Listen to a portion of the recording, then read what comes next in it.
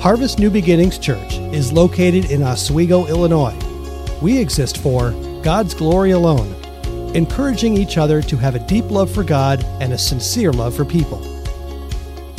This message is brought to you by Pastor Scott Poling. Now I know some of you are wondering, what's in the bag, Pastor Scott? Lunch. No, it's not lunch. It's things that you are so familiar with in 2020, right? We got the old what? Hand sanitizer, sure. We put enough of this stuff on us this past year, huh? Wow. What else do we got? Oh, we've got the old thermometer, right? There we go. Let's see.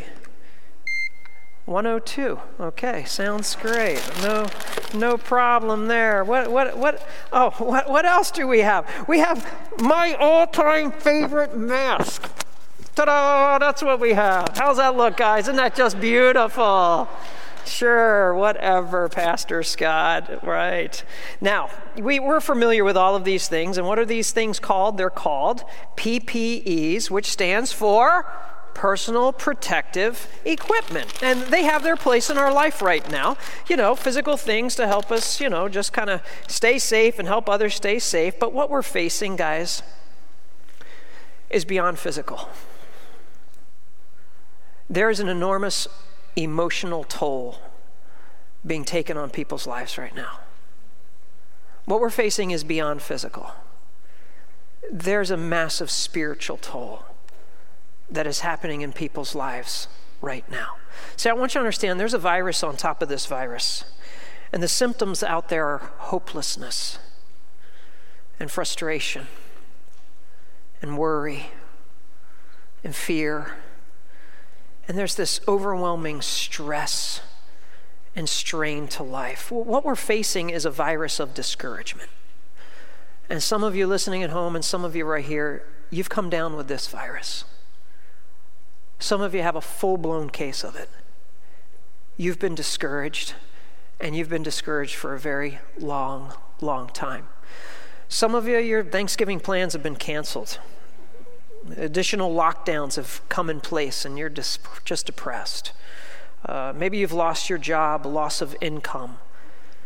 Maybe the infighting in your family is taking its toll. Infighting with friends. But hey, at least we have two presidents, right? What in the world is going on in this nation? We're just living in some really crazy times. And physical PPE can only do so much. I don't know about you, but I need spiritual PPE, personal protective equipment. I need to know how to make it through this life when I feel really, really down and really, really discouraged. And there are certain groups of people out there that are super spreaders. You get around them and they'll just bring you down. And the world is a pandemic of this virus of discouragement. And there's a lot of people coming down with it. So how are you going to fight off this virus? How are you going to stay healthy? That's what we're going to learn today. So if you have your Bibles, I want you to turn to 1 Thessalonians chapter 5. 1 Thessalonians chapter 5 is one of the Apostle Paul's very first letters that he ever wrote. Some believe it's his very first. He wrote it to the church in Thessalonica, which is located in northern Greece. And these are new believers. And he wrote to encourage them and comfort them and strengthen them in the faith. Why? Because they were going through severe persecution. It was a time of suffering. Some of them had lost homes for their faith. They'd lost jobs. They'd lost family and friends. They were being ostracized because they were followers of Christ. Some of them physically were tortured, beat up. And so Paul writes this very practical letter, and at the very end of the letter, he gives them some PPE. He says, hey, I want to encourage you guys. And so we see these words by Dr. Paul. He prescribes them for us in 1 Thessalonians chapter 5. We're going to look at three little verses today. Verse 16, 17, and 18. So what does Paul say? How to avoid this virus of discouragement? Verse 16. Rejoice always. Pray without ceasing. In everything, give thanks. Would you say those three things with me? Rejoice always. Pray without ceasing. In everything, give thanks. And that's how we fight off this virus, the spiritual virus of discouragement. So the first PPE is this. Paul is saying, I want you to rediscover joy. And that's important for some of us here because we've lost it. The last 8 months have taken its toll on you. Maybe this past week has put you over the edge. And honestly, joy just kind of feels like a distant friend that you no longer see. They no longer come by and visit. You're no longer close. Where has joy gone? Joy is very, very important for you and me. It's very important for our mental and our spiritual health. As a matter of fact, joy is a source of strength. Nehemiah would tell the grieving Israelites in chapter 8 of that book, do not be grieved, for the joy of the Lord is your strength. You need the joy of the Lord. It's your strength. Not only is it our strength, it's also good medicine. Solomon in all of his wisdom would tell us in Proverbs 17:22, a joyful heart is good medicine, but a broken spirit dries up the bones. I need my strength. I can't make it in this world without joy. I need my medicine. I can't make it in this world without joy. I have to fight off the virus of discouragement with joy. So I need to take my meds, and so do you. I have an old dog. His name is Scout. He's such a good boy.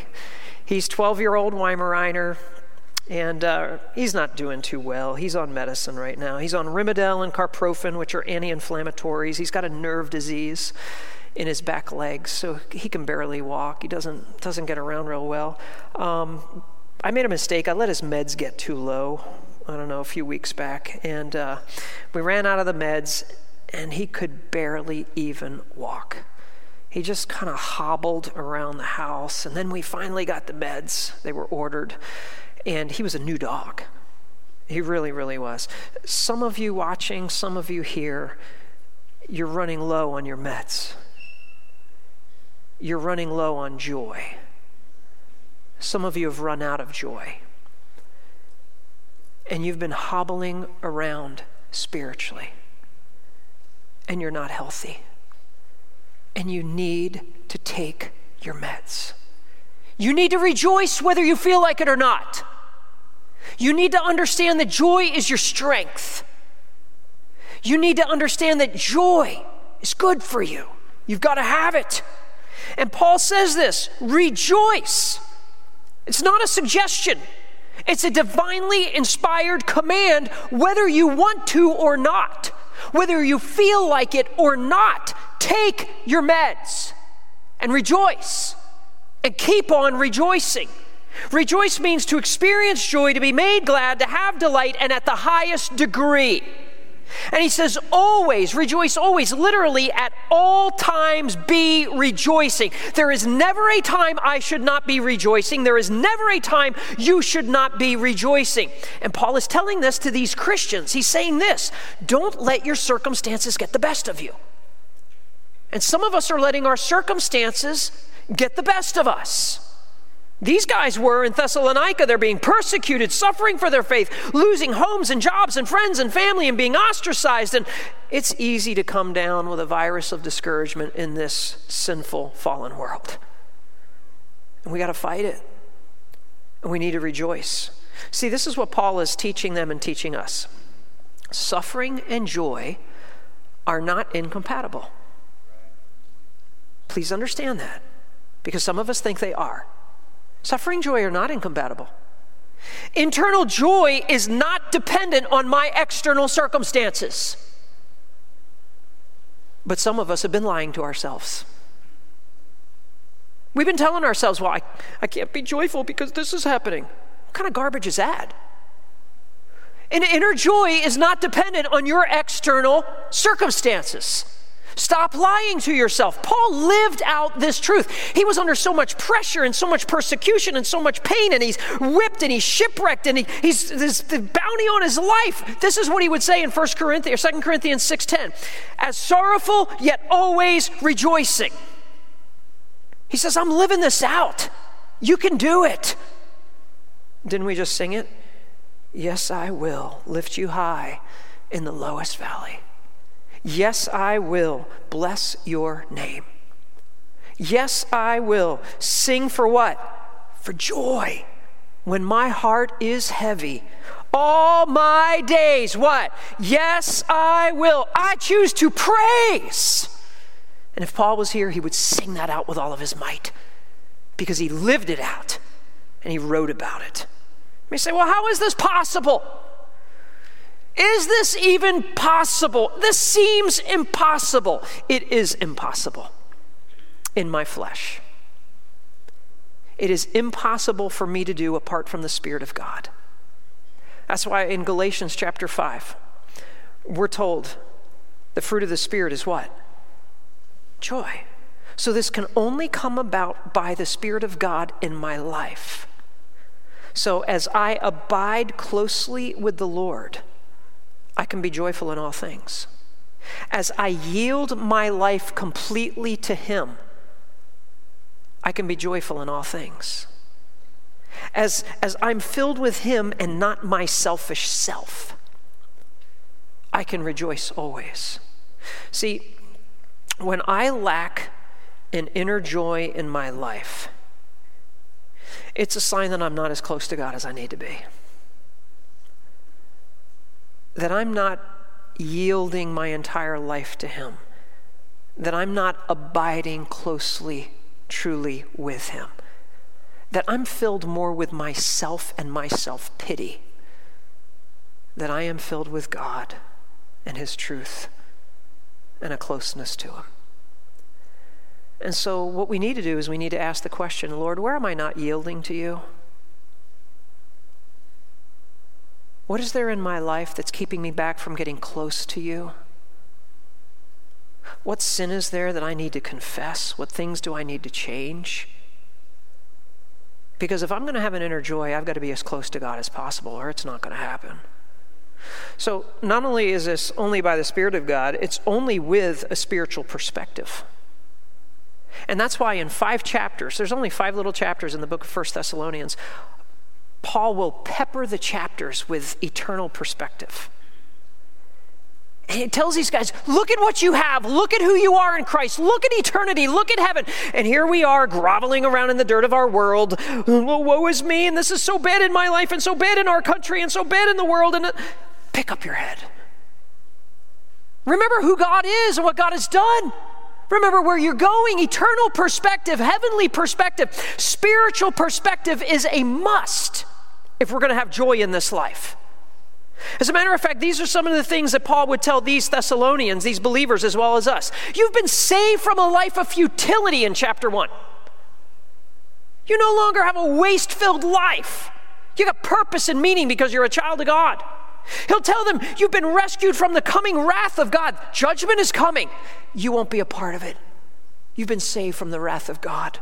He says it 3 different times. You're of light, not darkness, no judgment, salvation, not wrath. You've been called into the kingdom of God and glory of God in chapter 2. You are royalty.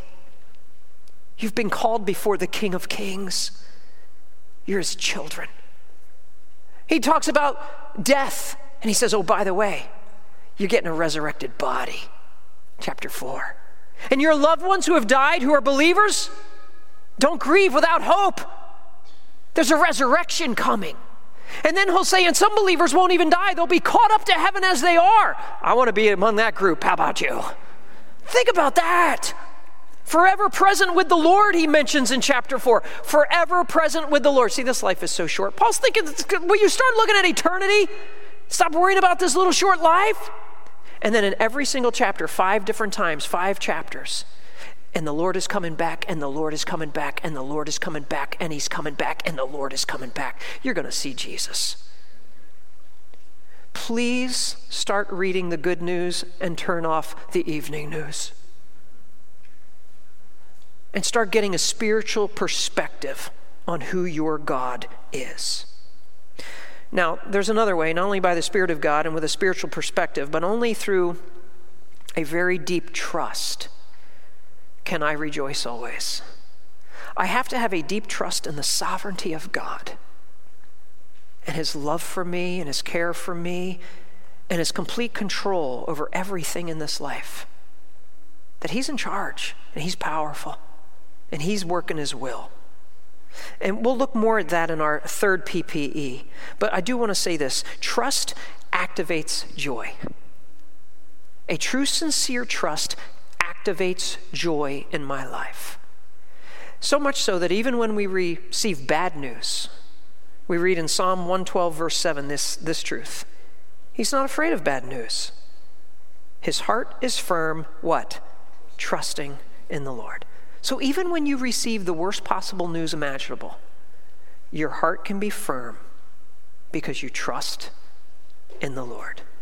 So the first way we fight off this spiritual virus is we've got to rediscover joy and rejoice always. The second PPE is we've got to reestablish prayer. And pray, verse 17, without ceasing. So constant communication with my God is an absolute must. Now, you and I know prayer is important. We just forget how important. Jesus at one time would tell his disciples, his followers, a parable. He would tell them about a widow who was looking for legal protection, and she just kept bugging and kept going back and kept talking to this judge. But he starts the parable off with these words. Luke chapter 18. At all times they ought to pray and not lose hope. At all times, you need to be in prayer and not lose hope. See, I lose hope when I stop praying. You lose hope when you stop praying. He says, don't lose heart. Don't lose hope. There are certain foods that are heart healthy. Leafy greens, berries, avocados, whole grains. I want you to understand prayer is heart healthy. It keeps you from losing heart. You know what prayer does for me? Prayer regulates me.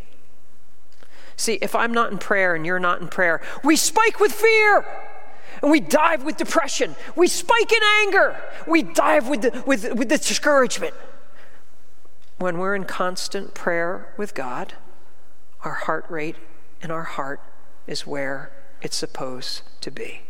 So if you're spiking with worry and diving deep down with discouragement, it's a sure sign we're probably not praying near as much as we need to. We need to pray and pray. And he uses the word prayer here. The word that he uses is the most common word for prayer in the New Testament. It encompasses all kinds of prayer. It encompasses asking God for wisdom. Pray for wisdom. You need wisdom with your children, your marriage, your relationships, your job, your finances. Ask God. Talk to him. Ask for wisdom. It encompasses praise, spontaneous moments of blessing. You see a sunset, you see leaves changing color, you see something in God's creation, the birth of a child, a grandchild. Spontaneous that's prayer. Lift up praise. Intercession for the hurting, people that are struggling physically or going through trials. Pray for them. Intercede for the lost, unsafe family and friends, those who don't know the Lord. Intercede for them. Intercede for this country. You know our country needs prayer. We're told in 2 Timothy, pray for our leaders. Pray. Confession of sin. Come before the Lord and confess any and all sin. And let him forgive you. Ask for understanding of spiritual truths and growth of his word as you study, as you read. Cry out for help. Cry out for mercy in those depths of despair. Read through the Psalms and you see these incredible expressions of deep sorrow. They're praying. There's all kinds of ways to pray. Just lift it up to God. Spend time with him in prayer. Give everything over to him in prayer. That's what we learn in Philippians chapter 4. There's nothing to worry about. Be anxious for nothing, but in everything by prayer and supplication with thanksgiving, let your requests be made known to God. Why are you holding on to it? Scott, why are you holding on to your worry? Why are you holding on to your anxiety? Let it go. And what's the result of praying to God and giving it to him? Verse 7, pretty good trade-off, don't you think? Peace of God, which surpasses all comprehension, shall guard your hearts, it's heart healthy, and your minds in Christ Jesus. 1 Peter 5:7 says it this way, casting some of your anxiety. No, what's it say? Casting all of your anxiety. So what is worrying you right now?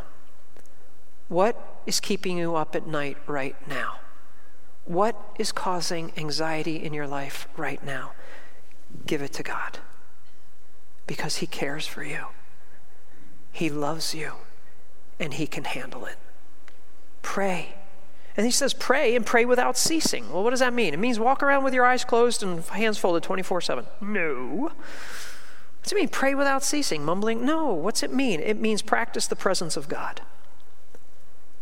Practice the presence of God. Pray without ceasing. Always be in conversation with your Lord. Keep a continual, close relationship with your heavenly Father. We do this with our phones, with certain text groups we're in. Man, we're always getting texts. We're always texting people texting back, and you're FaceTiming this person, emailing that person. We're always in constant communication with certain people in our lives, and God is like, what about me? Would you talk to me all the time? Because I can do a whole lot more for you than those friends can. Yeah, I know those funny memes or something else, but God can do a whole lot more. Don't make prayer harder than what it is. It's carrying on a conversation with the one who knows you best, who loves you most, who cares for every detail of your life and never leaves your side. That's what prayer is. It's carrying on a conversation with the one who loves you and knows you, cares for you, and never leaves you. See, prayer without ceasing, praying without ceasing is like breathing. It's just ongoing. It's just what it is. It's kind of like an oxygen tank to a scuba diver. Anybody ever scuba dive here? Anybody? Okay. You've all seen people who scuba dive, and they have the oxygen tank on there. Listen, the oxygen tank enables them to breathe underwater. Prayer enables me to breathe under the pressures of this world. That's what prayer enables me to do. I can't live without prayer. I have to pray all the time, be in prayer. I can't make it in this world without prayer. And that's why some of us are gasping, because we're not praying, because we're not breathing. Start breathing. Start praying. Breathe. Pray. Breathe. Pray. It is the only way you will survive under the pressure of this world. Keep breathing. Keep praying. So Paul says you're going to fight this spiritual virus. You got to rediscover joy. Rejoice always. And you've got to reestablish prayer. Pray without ceasing. And thirdly, you got to remember gratitude. Remember gratitude. He gives us, we're going to look at the full verse in verse 18. In everything give thanks, for this is God's will for you in Christ Jesus. Say the verse with me. In everything give thanks, for this is God's will for you in Christ Jesus. And there's no greater weekend than the weekend before Thanksgiving to remember this verse. So what we're going to do with this verse is we're going to put it under the microscope. And we're just going to dissect it in the details and take this whole verse apart so that you and I really understand what God means by gratitude, okay? This is the first thing it means. Give thanks in it. In it. That means in everything, give thanks. So right now, what are you in the middle of? Give thanks in it. The pressure you're in. The sorrow you're in, the relationship problems you're in. This is not giving thanks after it, after God answers prayer, after you get relief from it. You can give thanks then too, but he's saying you got to give thanks in it. One of the best examples of this is Job. Job lost everything. Job lost just about everyone. He lost all 10 of his children in one day, killed. He lost all of his possessions in one day, stolen. He lost his reputation. He lost his respect being slandered and mocked.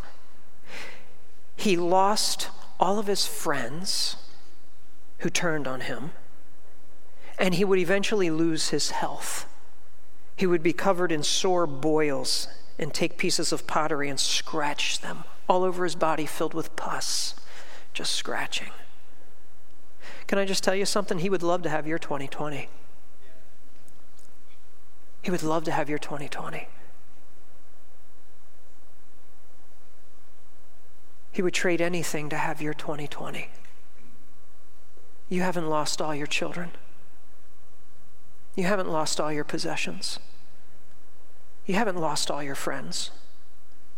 You haven't lost all your respect and reputation from slander. You haven't lost your health. He would love to have your 2020. This was his response, chapter 1. After losing everything, he arose, he tore his robe, he shaved his head, he fell to the ground, and what did he do? He worshiped. He said, naked I came from my mother's womb, naked I shall return there. I was born with nothing, God.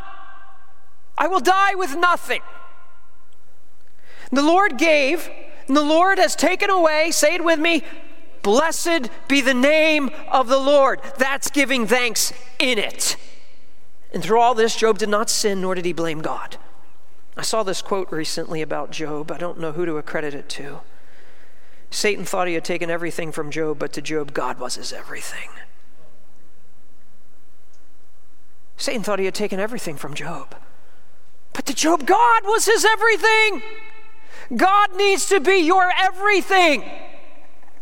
Do you realize you are going to lose everything in this world? Please get that. You're going to lose your health. We all do as we get older. We're eventually going to die. You're going to lose friends. They're going to leave or move or die. You're going to lose your spouse. One of you is. You're going to lose all your possessions. You're not taking them with you. You're going to lose your job. I'm going to lose my job. I hope it's not by doing something stupid. But I'm not going to preach forever. I'm not going to pastor forever. There's going to be a time when I'm not going to be able to do this. You're going to lose everything. You better hold tightly onto your God. And stop holding on tightly to the stuff of this world. Hold that stuff loosely. And hold on to your God. He needs to be your everything. And when he's your everything, you can give thanks for everything because you've lost nothing when you have God. For you who are listening and you don't know God as your Savior, please hear this. You don't want to lose your soul. You need to trust Jesus as your Savior. You need to repent of your sin before it's too late. And you need to ask this God who loves you to save you and to forgive you. And he will. So call out to him even right now and ask him to be your Savior. Give thanks in it. Give thanks, accept it. What does that mean? Well, he says in everything. So accept everything.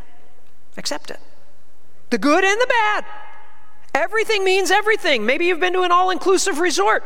We have an all-inclusive life. Give thanks for everything in it. Not part of it, not most of it, everything. And everything means all the good things. And you say, well, that's not hard. Then start doing it. How often we forget to thank God for everything, all the good things. We take things for granted, like we deserve things, like they're rights and privileges, like we've earned everything. Can I tell you what I deserve as a sinner before a thrice holy God? I deserve his judgment. That's what I deserve as a sinner. I don't deserve anything in this life. We claim our rights and our privileges and everything else. What are we talking about? I deserve judgment, and so do you before this holy God, and he has saved us and forgiven us. That means every single good thing in my life, whether it's small good or whether it's big good, is bonus. Do you realize everything good in your life is bonus that you don't deserve? Everything good is bonus. James chapter 1:17, every good thing given, every perfect gift from above, comes from above, coming down from the Father of lights, with whom there's no variation or shifting shadow. So thank God. Every single day we should be thanking God. Thanking God for food, and thanking God for breath, and thanking God for his creation, and thanking God for relationships, and just continually, it should be all day long we should be thanking God because we don't deserve anything. Start thanking God all day long for all the good that you have and all the good that he's given. By the way, everything also means all the bad things. So what is causing you pain right now? Give thanks to God for it. What is keeping you awake at night, making you very anxious and worrying you? Give thanks to God for it. What is causing you great fear, filling you with fear? Give thanks to God for it. What is ripping your heart apart? Give thanks to God for it. You may say, well, how is this possible? Do you remember what we saw in the first point? It's not possible apart from the Spirit of God. Only he can do this through us as we abide with him and close to him and yield to him. And it's not possible apart from a spiritual perspective, understanding eternity and all of that we have.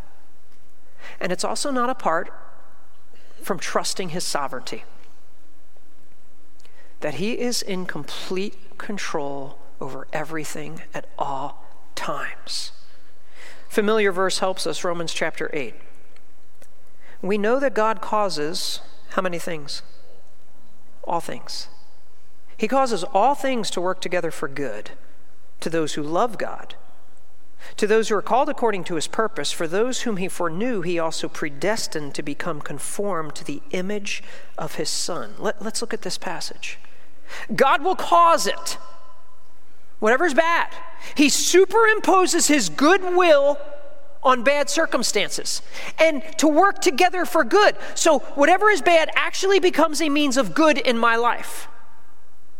Whatever is bad in your life actually becomes a means of good in your life, even if we don't see how. Even if we don't see it. Even if we don't feel it. He's a way maker. Even when we don't see it, he's working. Even when we don't feel it, he's working. He never stops what? Working. He works all things together for our good. To those who love God, that's your responsibility and mine right there. You know what our focus needs to be? Just keep loving God. To love him with all of our heart and all of our soul and all of our strength and all of our might. Just to love him. Just keep loving your God. And then he says, predestined to be conformed to the image of his Son. Now this gets to what God is doing. What is he going to do with the bad things? What is he going to do with the pain? What is he going to do with these problems in my life? He's going to use them in your life and my life to make you more like Jesus. See, all pain in life is a tool in the hands of our Heavenly Father to make us more like Jesus. Sometimes pain is a hammer in my life, and he's trying to pound something out of my life that shouldn't be there. Sometimes pain in our lives is a hammer that he's trying to pound something into our lives. He's saying, you need to get this truth because you haven't been getting it. Sometimes pain is a scalpel. With precision, he cuts some kind of sin, some habit out of our life.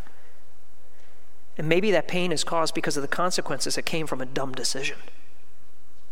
Sometimes pain is a chisel, and he's shaping our lives. Maybe he's even changing the direction of our life through pain to make us more like Jesus. Maybe pain sometimes is a sander.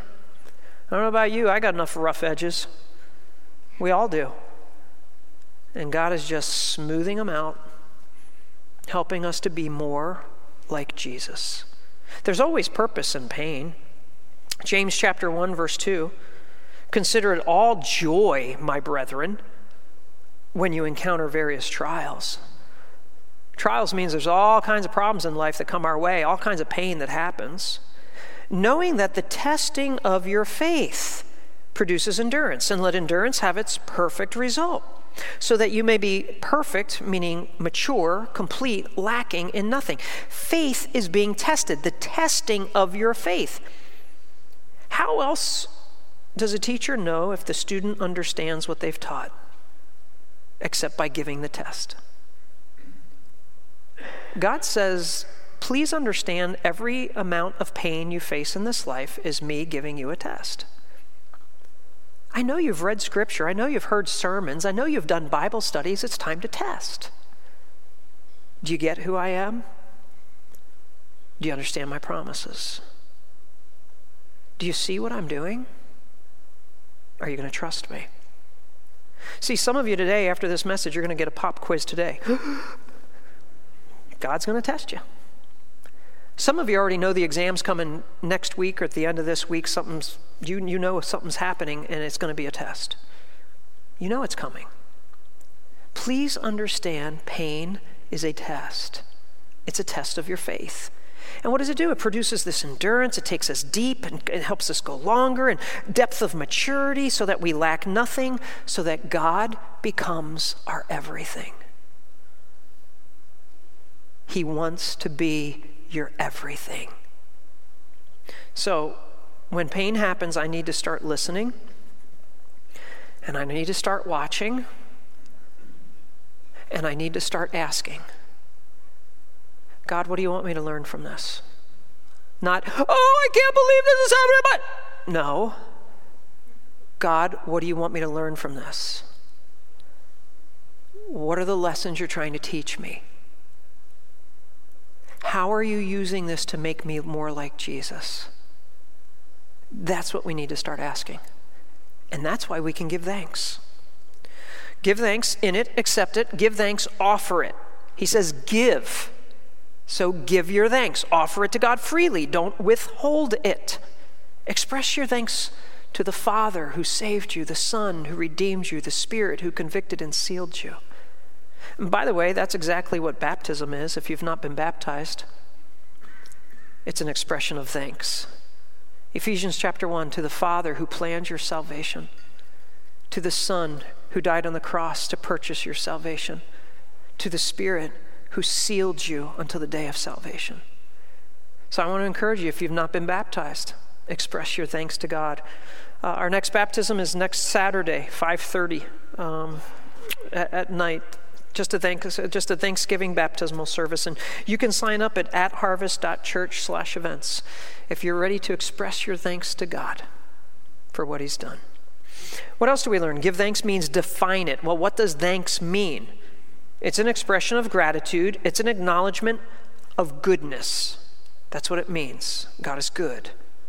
It's the opposite of complaining and whining and criticizing and grumbling. That's why we're told in Philippians 2, do all things without grumbling, disputing. Why? So that you'll prove yourselves to be blameless and innocent, children of God above reproach in the midst of a crooked and perverse generation. We live in a crooked and perverse world. And he's saying, when you don't complain like the world does, you stand out like a star, you shine.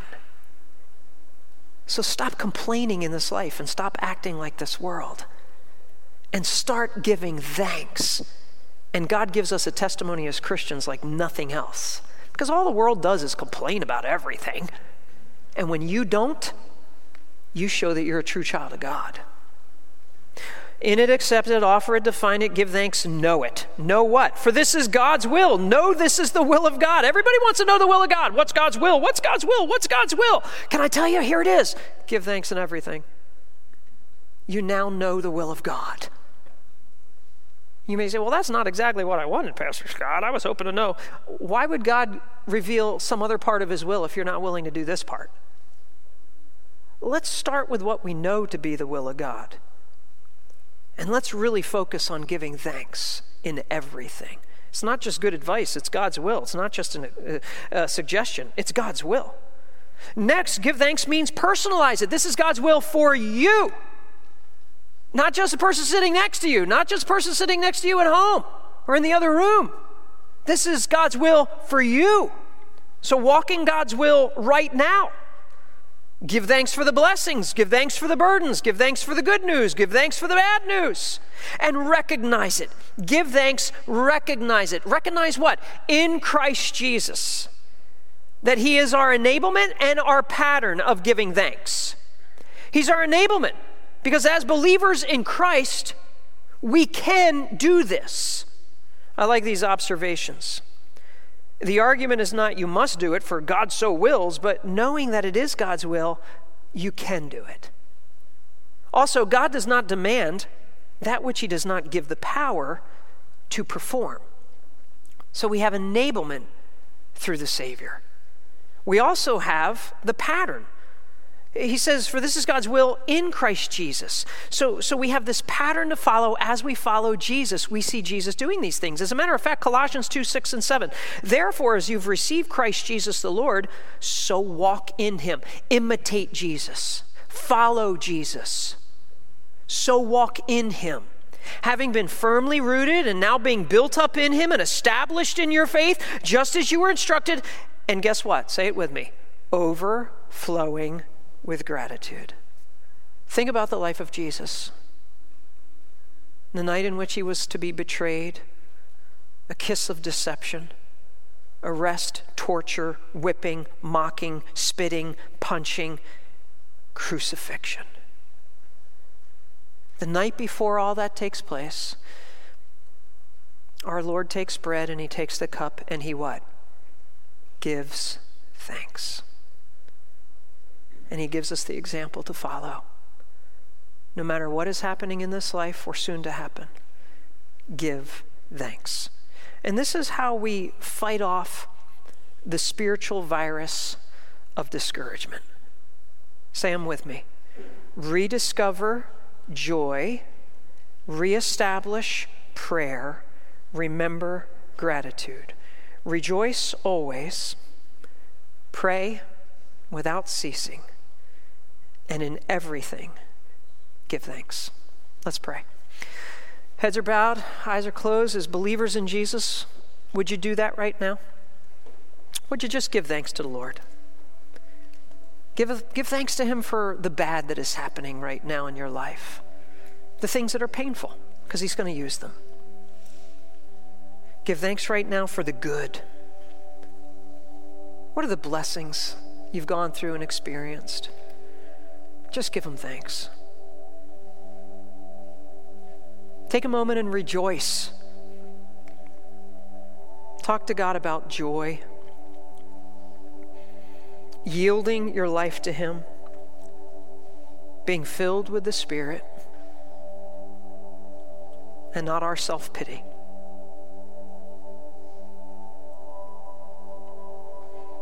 Talk to him about prayer.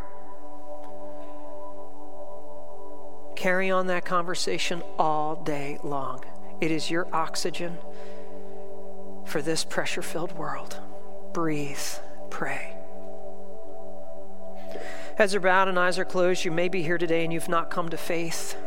I want to encourage you to call on the Lord Jesus right now and let him save you. You're going to lose everything in this world. It's only a matter of time. Don't lose your soul. Let him save your soul. Let him forgive you of your sin. You may say, well, how do I do that? What do I say? Just call out with words like these. In the sincerity of your heart, just call out, Lord Jesus, I need you. Would you please save me? Thank you for dying on the cross for my sin. Would you please forgive me of all of my sin? I repent of my sin. I turn away from my sin. And I turn to you. I turn to you because I can't save myself. Only you can save me. I place my faith in you alone. Please forgive me, I ask. In Jesus' name, amen. If you've been prompted by this message and are in need of a new beginning, or would like more information about Harvest New Beginnings, visit @harvest.church.